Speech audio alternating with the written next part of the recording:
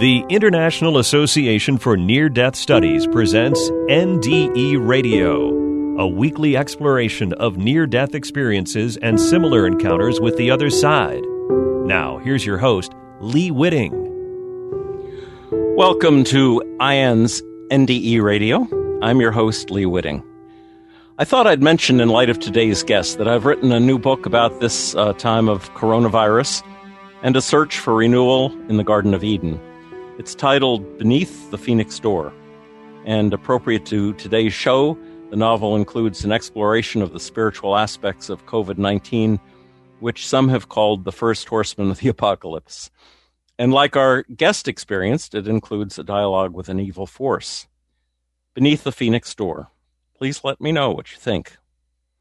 With millions dead and sickened worldwide by the COVID-19 pandemic, NDE Radio's volunteer associate producer, Lilia Samoilo, has been searching long and hard for an NDEer with a personal experience of the spiritual impact of COVID-19.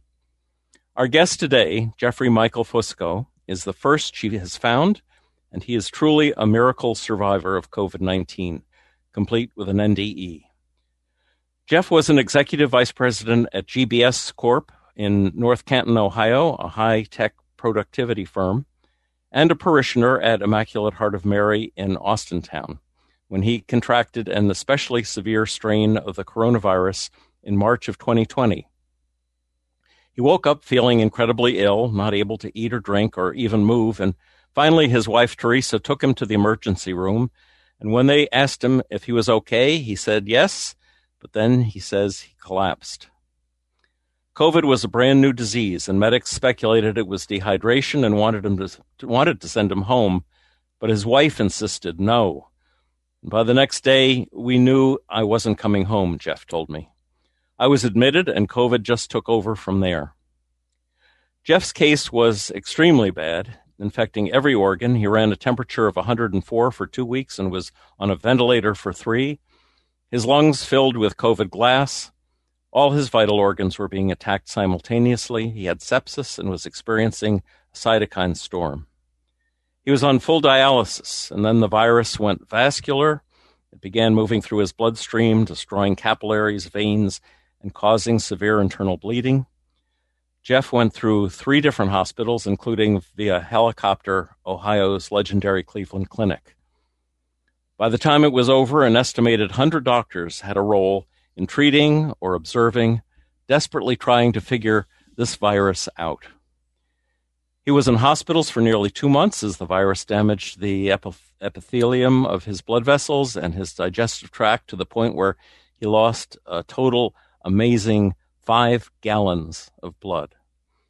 COVID had shredded his intestines. But there were many praying for him. His mother, Joyce, had created a Facebook campaign that gathered thousands of prayers, and his wife, Teresa, held a cross and refused to let him die. She even set up a little chapel in their home for constant prayer. Jeff said, I was packed in ice, my kidneys failed, my heart was slowing and going into arrhythmia, my liver, all functions were stopping.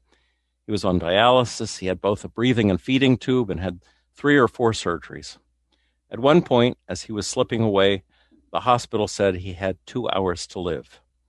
And here's where the story turns powerfully spiritual. And here to tell about his remarkable spiritual vision is Jeffrey Fusco. Jeff, welcome to NDE Radio. Thank you, Lee. I do really appreciate the excellent encapsulation of what I went through physically. That you really captured every element so well, and that's terrific. You know, the COVID for me, aside from the physical impacts and that it had and even has to this day, and you might hear some of that in my voice. This is a voice that's been changed since last year due to being on the ventilator for so long. It really became a faith journey, Lee. It transformed me. It's enhanced my perspective. And all in all, throughout this entire journey, it's provided affirmation to something that I've come to learn that I've always felt. And I think that's really a gift from God that I really cherish. And will share some of what actually took place there. Oh, excellent. Yeah. Well, I've tried to summarize your terrible run-in with COVID so listeners could hear in detail of the remarkable story of your NDE. Now, you had a vision of your family bringing you a message. So why don't we start with that? Yes. Unbeknownst to me, they'd called my family and my wife and kids and my parents and let them know that it didn't look good and that I had less than 2 hours left. And they knew that there was a lot of people praying for me, and they actually said, you might want to stop praying for him to make it, because if he does, in the condition that he's been in, with the fever, a lack of oxygen, all the things that have gone wrong, all the blood loss, we do feel that he's more than likely going to end up either in a wheelchair, in a nursing home, on a feeding tube, with brain damage for the rest of his life. Wow. If even by some miracle he would make it. And that's obviously a very hard message to get when you're praying and putting all your faith and hope in somebody's recovery, which, of course, I really do want to emphasize that there's been a lot of people pass, and you mentioned that. So continually lifting up prayers for those families. But with that, in that time frame of when that occurred, I had gone through all the surgeries and was really in bad shape. And at that point, they were getting ready to life flight me to the clinic. And I experienced something that was so incredibly powerful and uplifting that it just changed me forever. My father first appeared right in front of me. And keep in mind, this isn't like he walked into my room. He came into where I imagined that I was at, in a room with wooden high walls all around me, real nice, polished room. He appeared, and my mom appeared. He had a red shirt. My mom had a white shirt. And my wife appeared with the kids standing behind her. She also had a white shirt. And they said, Jeff, we know you're really sick and you're battling really hard, but if you want to go, it's okay. My dad said. And he said, I've talked to everyone, the kids and Teresa, and we're all going to be fine. So if you want to go, it's okay to go. And in my head, I'm like, well, I'm in the hospital right now. Where do you want me to go? And he didn't answer. And I just said again, it's okay if you want to go. If you've had enough, it's okay if you want to go. And I said, yeah, I know, I understand, but where do you want me to go? Kind of, demanding. And my dad said, I think you need to talk to him. And he pointed behind me to my right. And as I started to turn to my right, I was immediately enveloped right into God's arms. And I was pulled into his lap like a little kid. And his arms were wrapped completely around me. And I was like, oh my gosh, I can't believe this. And the whole time I'm trying to figure out where go meant. And he says, Jeff, you're really sick. And if you want to come home with me, you can. But if you want to stay here, that's okay too. You will serve me and do good work for me either way, either place. It's up to you. And he was giving me what I felt was that gift of free will that only God can give us. And I just continually tried to look over his shoulder to find out where go meant. And I was at immediate peace at this moment. I knew for sure that everything was going to be fine no matter what happened. And I kept looking over his shoulder, and I could see as if I could walk out above the clouds. And it looked like there were gates far away, stone-built mason, like dark stone, black stone gates, or stone walls with the gate. And things were going on in the background, and it was all good, and it was all comfortable. And the last thing before I actually got pulled into his lap was my wife said, "But if you can keep fighting, keep fighting." And to me, that was, I want you to stay if you can, even though they all said it was okay if I went. And I said to God, "Are you sure it's okay if I stay?" And he chuckled, like as if you do know who you're talking to, right? and I was like, yeah, I just, at that moment, I was like, I have one chance to make a decision, and I want to make the right decision. There was no fear in either decision. I just wanted to make sure it was okay with him. And he said, "Of course it's okay. You can stay or you can come with me. You're good either way." And I said, "Then I'll stay." And immediately I began healing. Keep in mind, what you covered in the beginning was accurate and true. Every single thing that could be wrong was going wrong or was wrong. Even a recovery with a miracle looked bleak at best from a physical standpoint. Let me ask you, Jeff, before we go further. At 5 years old, you told me about a car accident that you were involved in a Volkswagen that crashed full speed into the back of a dump truck. Yeah. And in that accident, although I guess you didn't remember whether you'd had a near-death experience or not, No. You were wearing a striped T-shirt. Tell us about that. Yeah, and when I first started talking, I mentioned about something that I've always felt. I've always felt that God has had my back 24/7 ever since I've been a little kid. I couldn't tell you why. I couldn't tell you where that came from or anything like that. But I felt strongly that God was always with me. And what I mentioned about this helped with, affirmation to that being truth for me was when God pulled me in, I had this striped shirt on that I had the day that I was in the accident. So you were like a little 5-year-old sitting on God's lap wearing the same shirt you worn when you were 5 years old and in that car crash. Yeah. I think that's so amazing. Well, and even more strange to that was back when it was that time when I was 5 and in the accident, I had left with some neighbor friends and their mom to take them to the YMCA. And I never told my mom where I was going. My dad was at work.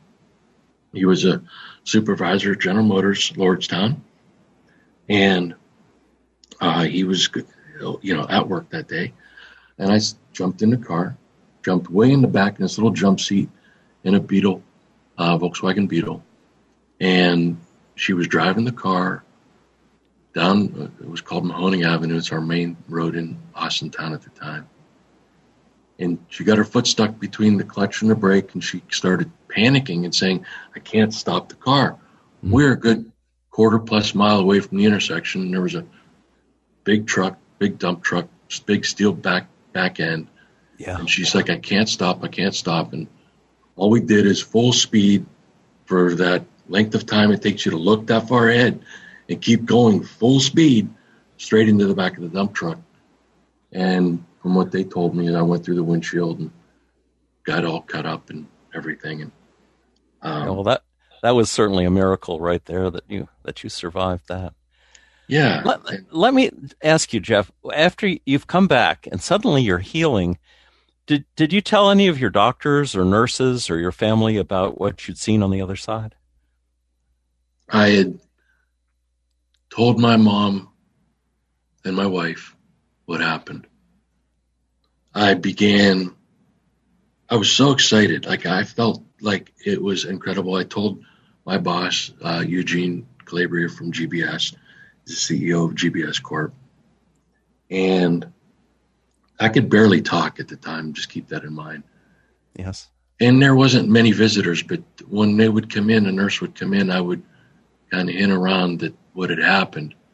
And some would be like, well, delirium is a pretty powerful thing, and you're on a lot of medicines. And I was like, well, no, I know that, but this wasn't a dream. I had dreams. I dreamed I was solving COVID. I dreamed I could tell them all kind of dreams I had. This was not what I experienced in that. A couple nurses had come in and actually prayed, and there were breakthroughs, and some of these nurses just poured themselves out to me, which never has happened to me before.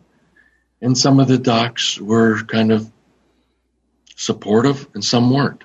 They wouldn't be saying anything negative to hurt my feelings or my belief, but they would more or less, express the kind of medicines that I was on. And one of them actually prescribed me a different medicine, which I refused to take, called Remeron. And I said, no, I don't need it. I'm fine. I'm going to be fine. Did they prescribe that, Jeff, because they thought you were hallucinating? Yeah, I guess maybe depressed or hallucinating. I'm not that kind of personality. I'm a very positive person, and I knew I was going to be okay. I really did. Yeah. And it was now just a matter of time of healing, and that's all I could think about. My tide switched from believing that. I did want to mention that my local physician here in Youngstown called me on the phone, and he says, "Do you know who this is?" And I said, "Yeah." And he just burst into tears. Uh-huh. And I said, "What's wrong?" And he goes, "These are tears of joy. I'm crying because do you know why you're here?" And I said, I think I do. And he goes, "You're here because Jesus wanted you here. You're only here because Jesus wanted you here. There was nothing else we could do to help you." Wow. And I was like, man, I can't believe it, But it just, again, more affirmation. And I just want to say it's so powerful when a doctor, a nurse, a chaplain, a pastor, or a family member says, listens attentively and carefully to a near-death experience and affirms it.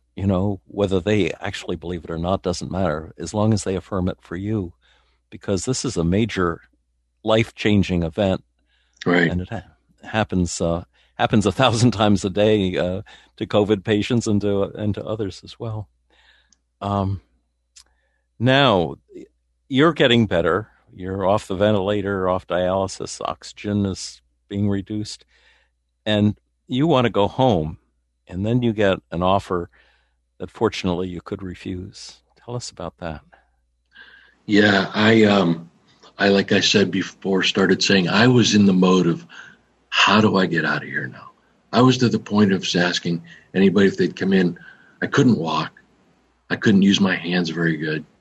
And that was all just from the beating my body took. And I was like, can you put me on the floor? I have to get out of here. And I'll try crawling. And they're like, no, can't do that. And I was like, okay. And I disconnected my phone.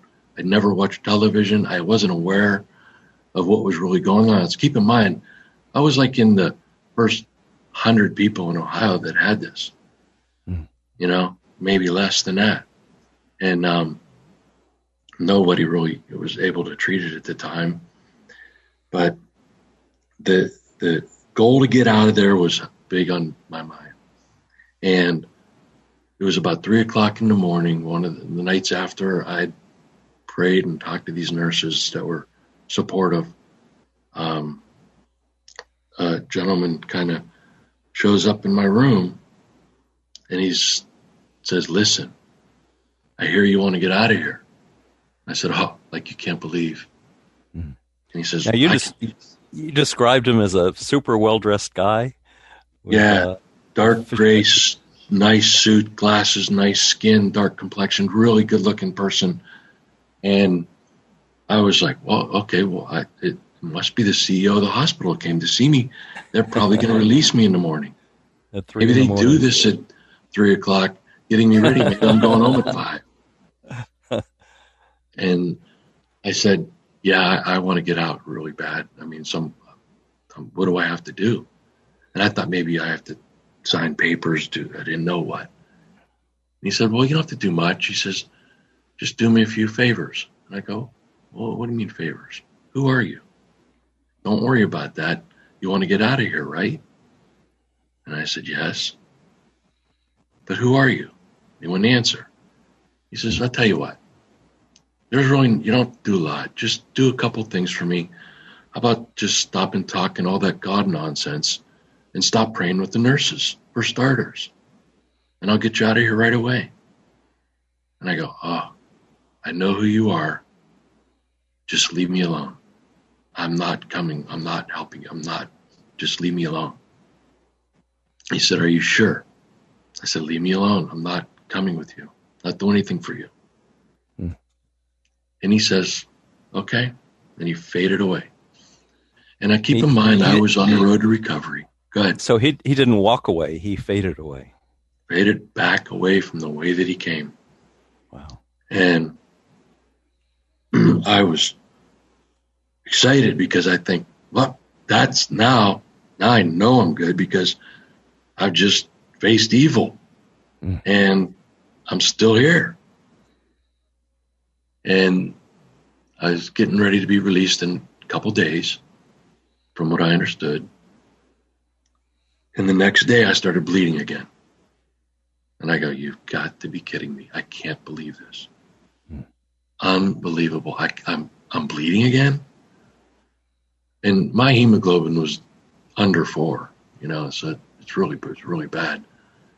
And I was just totally demoralized, thinking I'm sick again. I was just visited from an evil spirit or devil. I didn't know what. And I'm sick. And maybe now I'm really not going home. And go through the next day, get more blood, more transfusions to that day. All my different readings are off the chart again.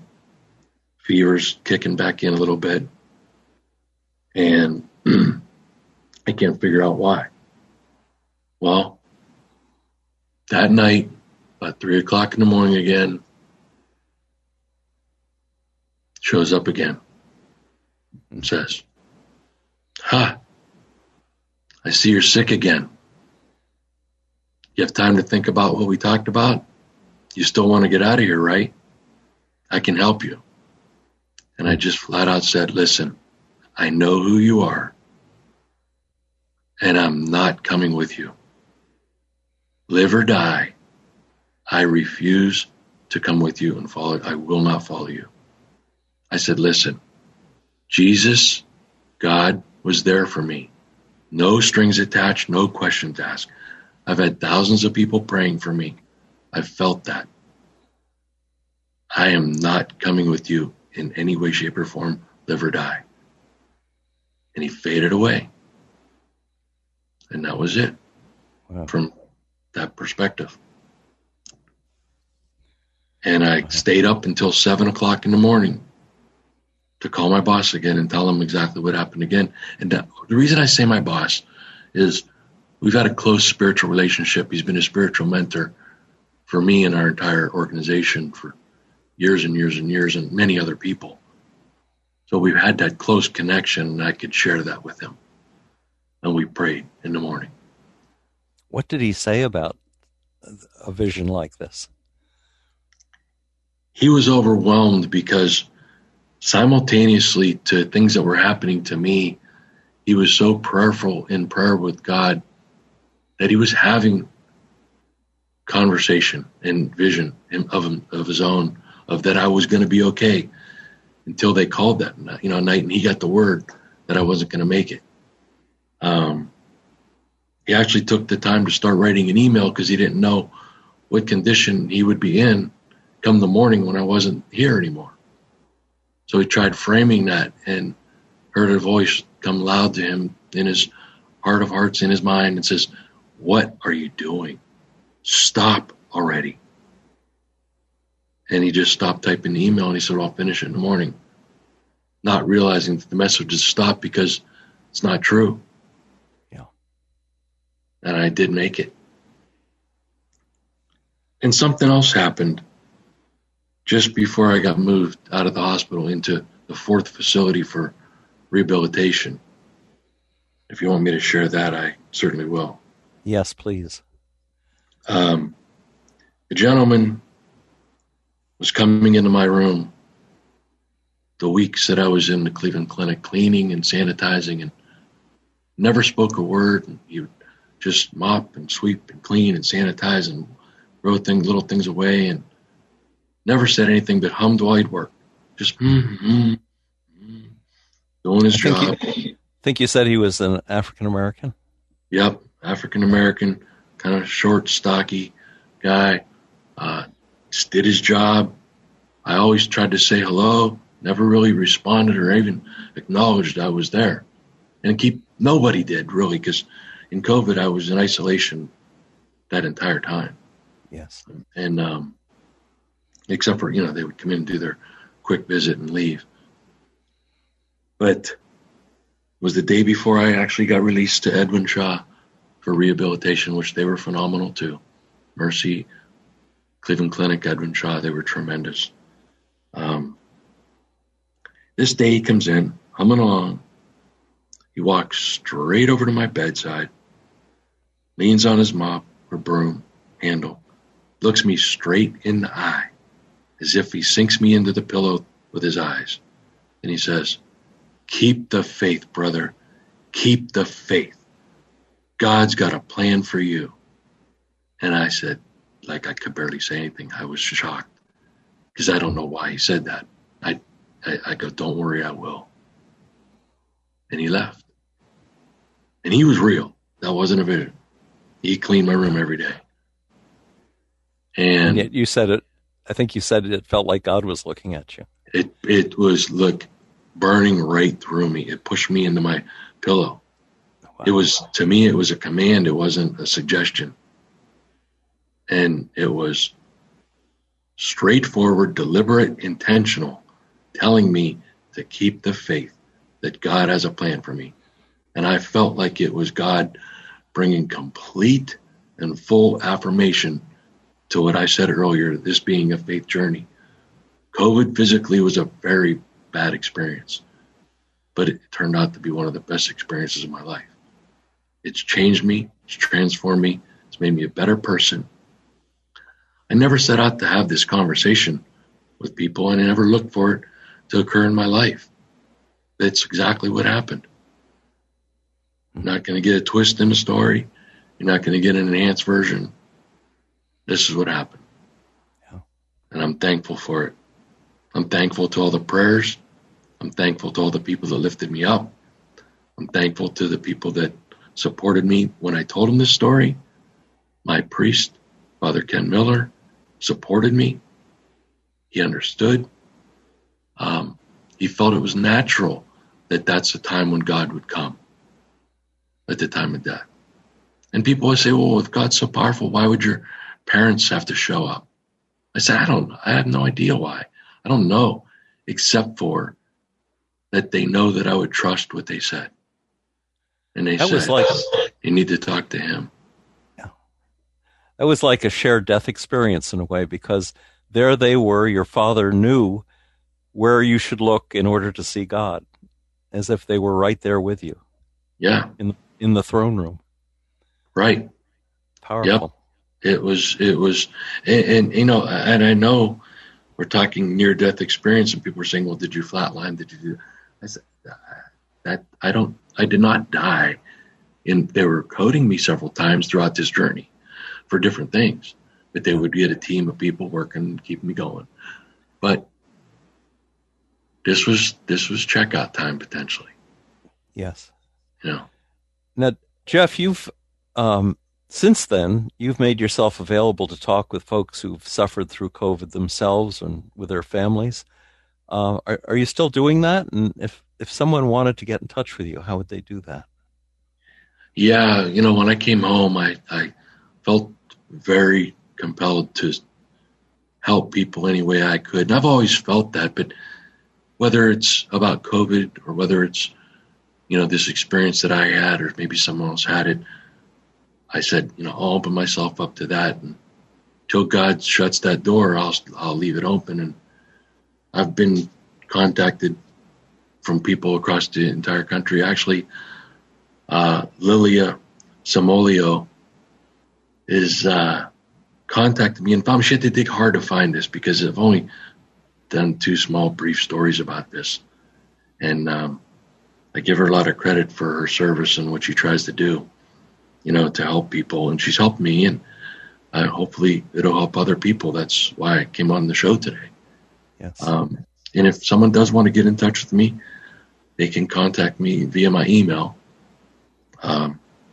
which is fgrillngo@gmail.com. If you want to spell it out, you can. That's FGRILLNGO@gmail. Yeah, Fusco's Grill and Go. That was my That's hobby right. ministry business. And serving people with food has been one of my passions. Yeah. Well, I think today you've fed them spiritually as well. I think you'll probably hear from a number of people, because this has been such a devastating disease worldwide, terrible tragedy, but with huge spiritual ramifications along with the physical. Yeah. And I think a lot of people have turned to God in hope or in despair, because suddenly this is our mortality suddenly becomes very real to us. A really dear friend of mine, Donna's her name, said, as bad as this is, this has helped a lot of families and a lot of people come back together. And it's helping people understand what's important more so than ever. And, I don't know how history will put all this together. I could never tell anybody how this became a political hot potato. But it's a real problem as far as if you get it like I do. Now, keep in mind, my wife had it, and she's only lost her taste and smell for a while.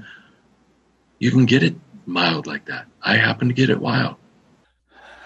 Of course, I think the thing people always are concerned about is why God favors you so strongly and others who recover quickly, and yet there are so many tragedies involved.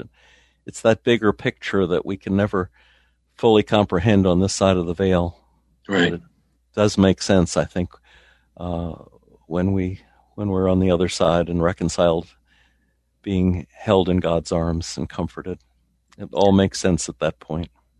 Yeah, it changed the perspective that it gave me, is that I really don't worry about the things that I used to. I'm confident that things are okay now and tomorrow, and will be. I'm not afraid of passing. Life is meant for living, though, and I want everyone to understand it. Yes. We have to continue to move forward, safely as we can, as intelligent and smart as we can, but we have to move forward. I mean, God wants an abundant life for us. Yes. So our job is to live it faithfully, be obedient in service, help others. And, that's what I aim to do. So. And not to be afraid of death. Not at all. Because God does love us and wants us to love one another. No, and I think that's a perspective, it doesn't mean get comfortable and avoid grieving, because the only people that suffer through death, in my opinion, after this experience especially, is the ones that are left here. Yes. Going where I went or could have gone, there wasn't a moment of fear. I was at complete peace and joy. Everything was nice. I felt instantaneously healed.